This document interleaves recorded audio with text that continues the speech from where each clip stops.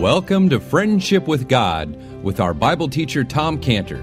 Tom Cantor is the founder of Israel Restoration Ministries, and more information about Tom Cantor and Friendship with God can be found at our website, friendshipwithgod.org, or call us at 800-247-3051. Today's message and past messages can be found at our websites for free listening and free download at friendshipwithgod.org, friendshipwithgod.org. Now here is our Bible teacher, Tom Cantor. And what we see in Esau is great sorrow. He's got his sorrow, but it's not the right kind of sorrow. In 1 Corinthians 7, 9 through 10, there's two sorrows spoken of. Paul says, now I rejoice that you were made sorry, but you sorrowed to repentance. You were made sorrow after a godly manner, that you might receive damage by us in nothing. For godly sorrow worketh repentance to salvation, not to be repented of. But the sorrow of this world worketh death. So in these verses, Paul is saying that he was happy the Corinthian believers were made sorrow. And he talks about being sorrow after a godly manner and calls it a godly sorrow. And he says it works repentance, and godly sorrow always works a change. It works repentance.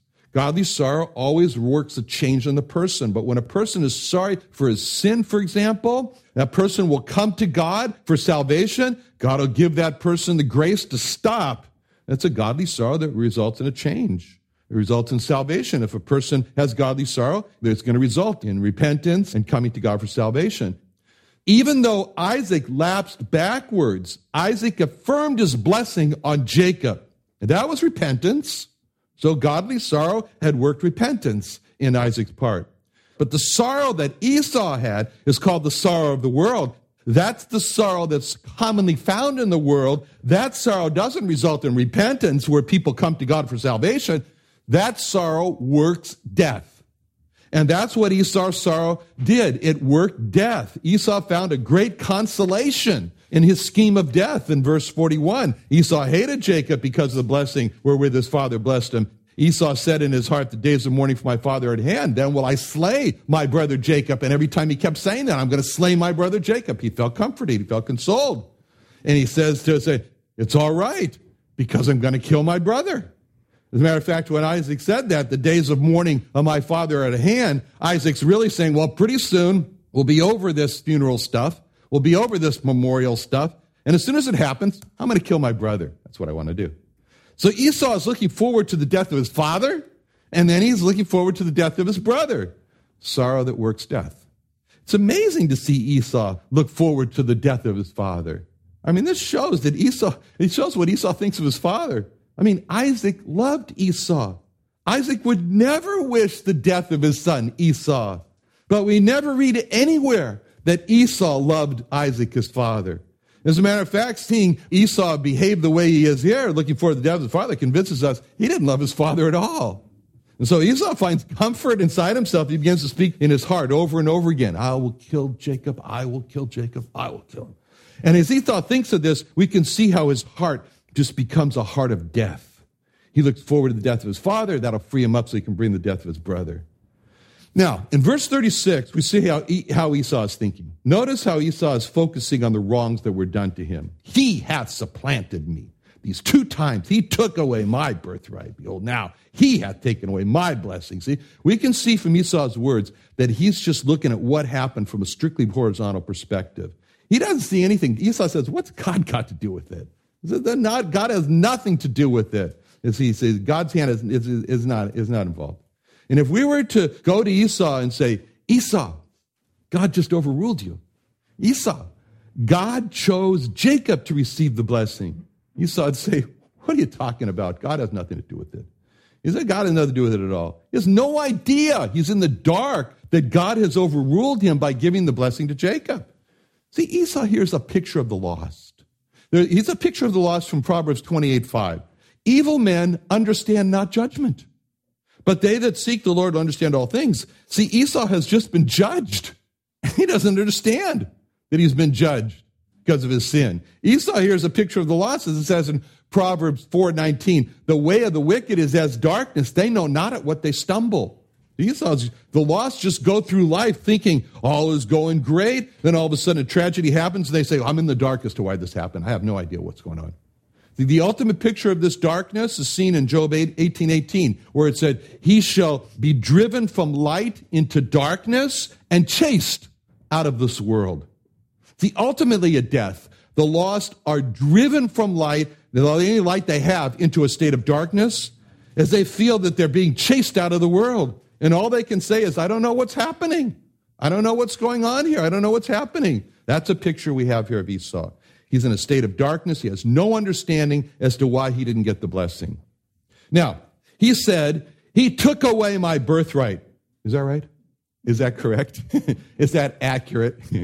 Is that true to the facts? He sold it. Yeah, Jacob didn't take away his birthright. Esau consciously despised his birthright and sold it. But that was Esau's reality. I had a person say that to me one time. Confronted a person, that person said to me, that's not my reality. Okay, this is Esau's reality. Truthful reality was that Esau despised his birthright, and Esau consciously sold his birthright for a bowl of soup. But Esau's reality? No, Jacob stole my birthright. He said he took away my birthright. It's a little convenient changing of the facts here, It's a little altering of the truth. And you notice Esau, how many times he keeps saying, me and my? He had taken away my birthright. Behold, now he hath taken my blessing, etc. See, he sees the birthright and blessing as his by right. He has no concept that he's forfeited it because he has despised God. See, all Esau could see is Esau. Esau refused to see God in what happened. He refused to see that God made the decision to choose Jacob. And now Esau asks his father, hast thou not reserved a blessing for me? He's angry with his father. He's angry with his father because he hasn't reserved a blessing for him. It's just hard to understand what Esau's thinking here. I mean, Isaac has just blessed Jacob with the blessing that Isaac had reserved for Esau. And yet Esau is now asking Isaac for the blessing that he's reserved for Esau. It doesn't make any sense. But what this shows is that Esau is just not thinking straight. He's enraged. Now, Isaac shows how he knows exactly what he has done. Isaac knows what he's done. And he states the most profound part of the blessing when he says, I have made him thy Lord. He says that. And then Isaac says to Esau, first he says, I've made him thy Lord. And then he says, and what shall I do now unto thee, my son? See, this shows how Isaac saw the blessing as irrevocable, that there was nothing that he could do for Esau at this point. Now, when we just look at the end of verse 36 and the end of verse 37 and just focuses on the two questions, the question of Esau and the question of Isaac, it's heart-wrenching. Because at the end of verse 36, we see Esau's question for Isaac, hast thou not reserved a blessing for me? And at the end of verse 37, we see Isaac's answer, which was a question back to Esau, and what shall I do now unto thee, my son? And now you put those two questions together, and we see a desperation here. See, in Esau's question of, hast thou not reserved a blessing for me? We see the desperation of a lost son begging his saved father to help him. Help me. And in Isaac's question back, and what shall I do unto thee now, my son? We see the desperation of a saved father not able to help his lost son. And what we see in these two desperate questions is a scene like Isaac's in a lifeboat of God's salvation, and Isaac's son Esau is in the sea drowning in his lostness away from God. And Esau's stretching out his hand to his father Isaac, and he's desperately crying for help. He's saying, hast thou not a blessing for me? And he's stretching out his hand like that. And Isaac is desperately stretching out his hand to help his son, but the distance is too far. And all Isaac can do is in great distress watch his son drown as he cries out. He said, and what shall I do now unto thee, my son? See, this is the scene. It's desperation. It's terrible. But Esau and Isaac have come to see that there's no help for Esau. And we think of that scene. It reminds us of a similar scene in Luke 16:19, where it says, and there was a certain rich man which was clothed in purple and fine linen, which fared sumptuously every day. There was a certain beggar named Lazarus, which was laid at his gate full of sores, And desiring to be fed with the crumbs which fell from the rich man's table, moreover the dogs came, licked his sores. Came to pass the beggar died, was carried by the angels into Abraham's bosom. The rich man also died, was buried. And in hell, the rich man, in hell, he lifted up his eyes, being in torment, seeing Abraham afar off and Lazarus in his bosom, and he cries and says, Father Abraham, have mercy on me. Send Lazarus that he may dip the tip of his finger in water, cool my tongue. I'm tormented in this flame. Abraham said, Son, remember that thou in thy lifetime receivest thy good things, and likewise Lazarus evil things. But now he is comforted, thou art tormented. Beside all this, between us and you, there is a great gulf fixed, so that they which would pass from thence to you cannot, neither can they pass to us that would come from thence. See, in this scene, we see a rich man. He's like Esau, and he dies lost in his sins. And in Luke 16:23, we read this astounding truth. In hell, he lifts up his eyes, being in torment. So what we find in this verse and the following verses is that there's 4 terrible truths about hell and death and hell. The first truth is that he wakes up. He wakes up. The greatest hope that the lost have is that they're not going to wake up after death. The greatest hope they have is that after they die, they'll never wake up. The lost cling to this hope as their hope. Such a hope. But, such a hope. When you're dead, you're dead. And there's no waking up after you're dead. And the lost make all the arrangements for their bodies to have the utmost destruction, cremation with fire so hot that the body is reduced to a pile of ashes. And the lost think that their bodies, they are their bodies. And if their bodies are reduced to cremation, to a pile of ashes, then they are no more. Annihilation. But not so, says Luke 16:23 with the words, and in hell he lift up his eyes. Not so, says Hebrews 9:27, as it appointed unto man once to die, and after this the judgment. The Bible's crystal clear that after death, the lost have an appointment for their judgment, and they will make that appointment. They'll be there. And no cremation, no burial at sea, no degradation in the ground will stop every lost person from attending his own appointment for judgment. No amount of morphine before death can stop the terrifying truth that Luke 16:23 says, and in hell he lift up his eyes. There will be a lifting up of the eyes in hell for every lost person who refuses God's salvation gift, the Lord Jesus Christ. The most terrifying truth for the lost is that they will wake up after death. So the first terrifying truth for the lost who die without Christ as their Savior are these words, in hell he lift up his eyes, the waking up after death. The second terrifying truth for the lost who die without the Lord Jesus, their Savior, are the next words in Luke 16:23, being in torments. There's feeling in hell. There's feeling in desperate torments. There's feeling of pain. There's no narcotics. There's a feeling of anxiety. There's no Ativan. There's a feeling of thirst. There's no water. And the third terrifying truth for the lost who die without the Lord Jesus Christ, their Savior, are the next words in Luke 16:23, and seeth Abraham afar off, and Lazarus in his bosom. There is sight in hell. Not just an ordinary sight like we know it today. There's an extraordinary sight to see people afar off and what they are doing. And this man's in the bosom of Abraham. Not just to know the present sufferings in hell, but to be able to see the relief and the pleasure that could have been theirs if only they had received God's salvation gift and hadn't been so nonchalantly rejecting. That brings a particular torment in hell. The ability to see in hell is terrifying. And the fourth terrifying truth for the lost who die without the Lord Jesus Christ is in Luke 16:25, where Abraham said, but Abraham said, Son, remember that thou in thy lifetime receivest good things like Lazarus evil things. The fourth terrifying truth about hell is revealed in one word: remember. There is memory in hell. There is perfect memory in hell. There is an accurate memory of hell. There is not the memory of, he took my birthright away from me.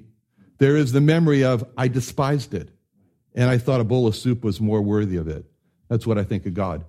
That kind of memory is there. The worst memories in hell are of the lost opportunities.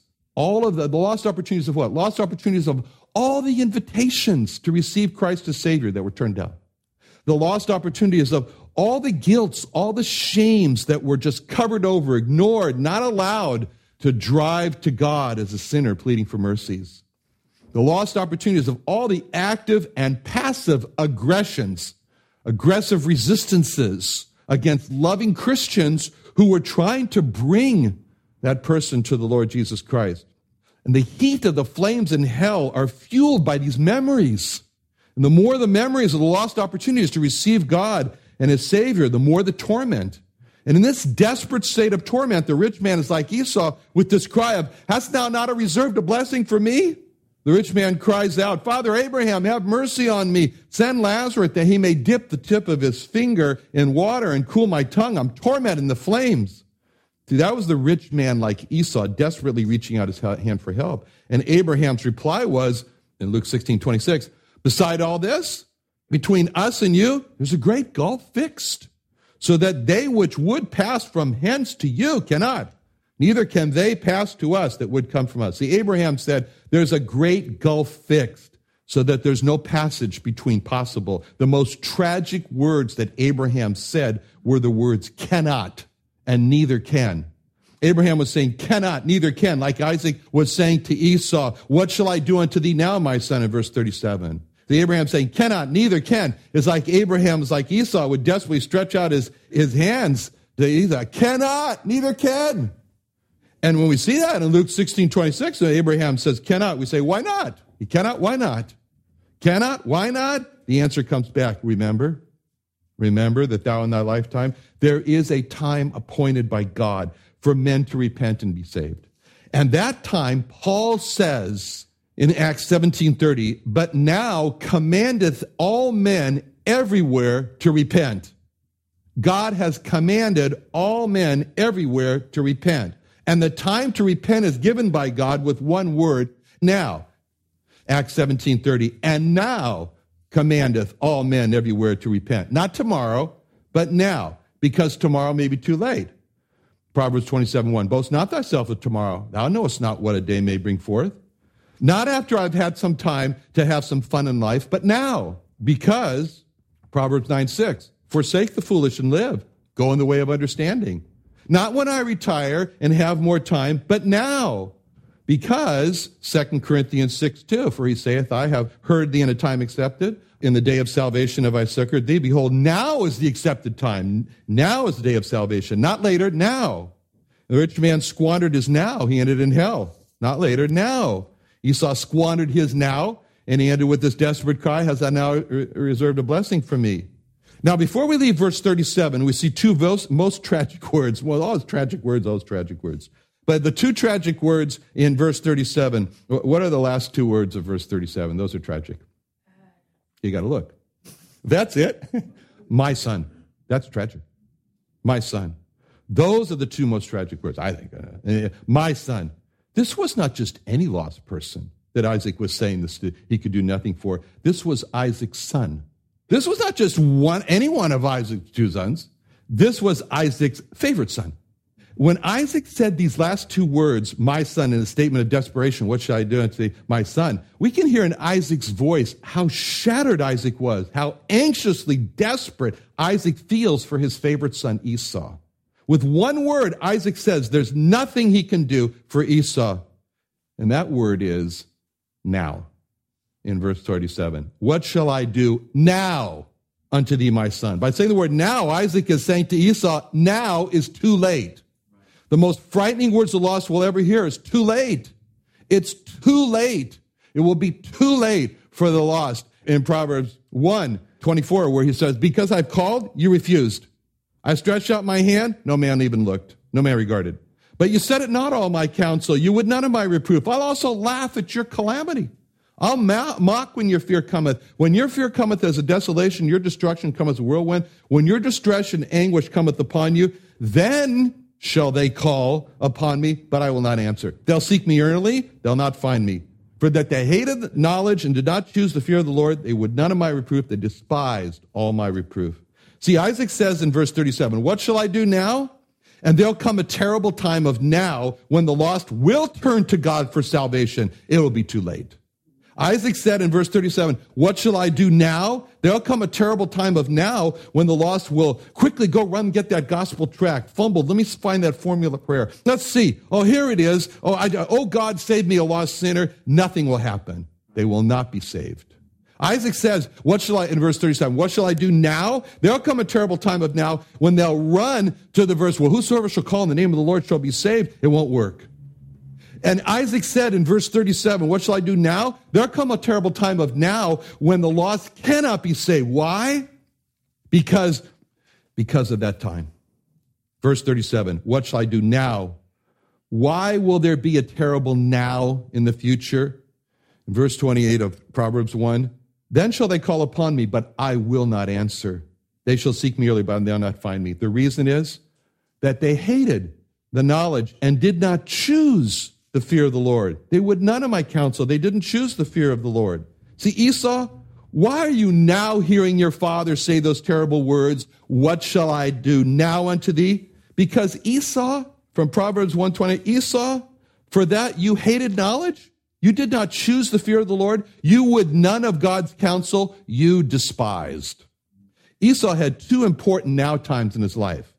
See, Esau's first now time was wonderful, and that's when he had the choice to treasure God and his birthright or to despise God and his birthright. He made the wrong choice. He chose to despise his birthright. He said, "This bowl of soup's more worthy, got more value."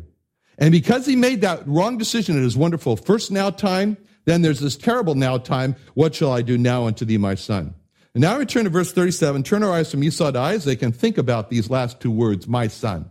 See, in those last two words, my son, this is terrible. He's saying, my son, it pains me to see you lost forever. You're lost in your sins. There's nothing I can do for you now, my son. And what shall I do unto thee now? You're lost forever. My favorite son is lost forever. There's nothing I can do. And what shall I do now for you, my son? It's such a tragic scene. It's a scene of Isaac's despair. It's a scene of Isaac's helplessness to help his son. It's a scene that all he can do is just watch his son be destroyed. It's a tragic scene of despair. Well, look at this tragic scene. What shall I do now to my son? Many of us see ourselves in Isaac's position as we have children like Esau. Many of us feel the pain of Isaac when he says, and what shall I do now unto thee, my son? It's tragic.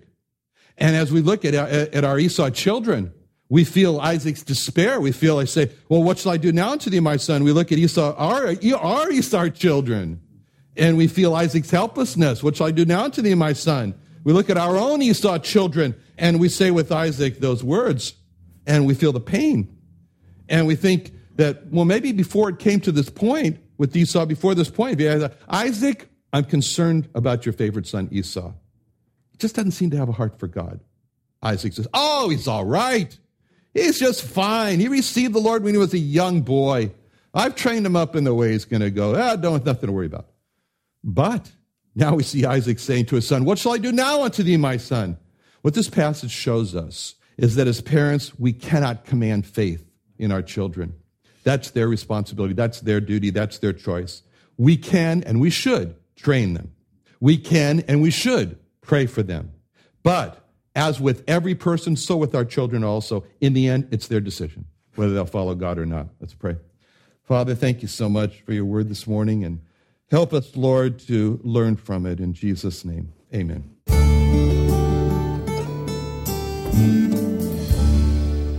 Another wonderful day studying the Bible with our Bible teacher, Tom Cantor, here on Friendship with God. Don't forget that today's message and previous messages can be listened and downloaded for free at friendshipwithgod.org, friendshipwithgod.org. You can also go online to find free resources from Tom Cantor and our online bookstore at friendshipwithgod.org. You can also find Tom Cantor on Facebook, and you can also go to friendshipwithgod.org to sign up for his daily devotional verse. Now, Tom Cantor is also the founder of Israel Restoration Ministries. You can visit that website at israelrestoration.org. Or you can write Tom Cantor at P.O. Box 711 330, P.O. Box 711 330, Santee, California. That's Santee, Santee, California, 92071. Or you can email Tom Cantor at tomcantor@israelrestoration.org. That's TOMCANTOR, Tom Cantor, at friendshipwithgod.org. Tom Cantor at friendshipwithgod.org. Or for more information about Tom Cantor and Friendship with God and Israel Restoration Ministries, call us at 800-247-3051, 800-247-3051. What are you doing this Thursday? Come to the Creation and Earth History Museum in Santee, California for our Thursday night Bible study and fellowship. This Thursday, we'll have a Support Israel rally with the founder of Israel Restoration Ministries and Friendship with God Bible teacher, Tom Cantor, as he teaches us how we can bless and support Israel and reach lost Israel. So join us this Thursday at the Creation and Earth History Museum in Santee, California, this Thursday night at 6:30 p.m. Call us for more information at 619-599-1104, 619-599-1104, or go online to creationsd.org, creationsd.org.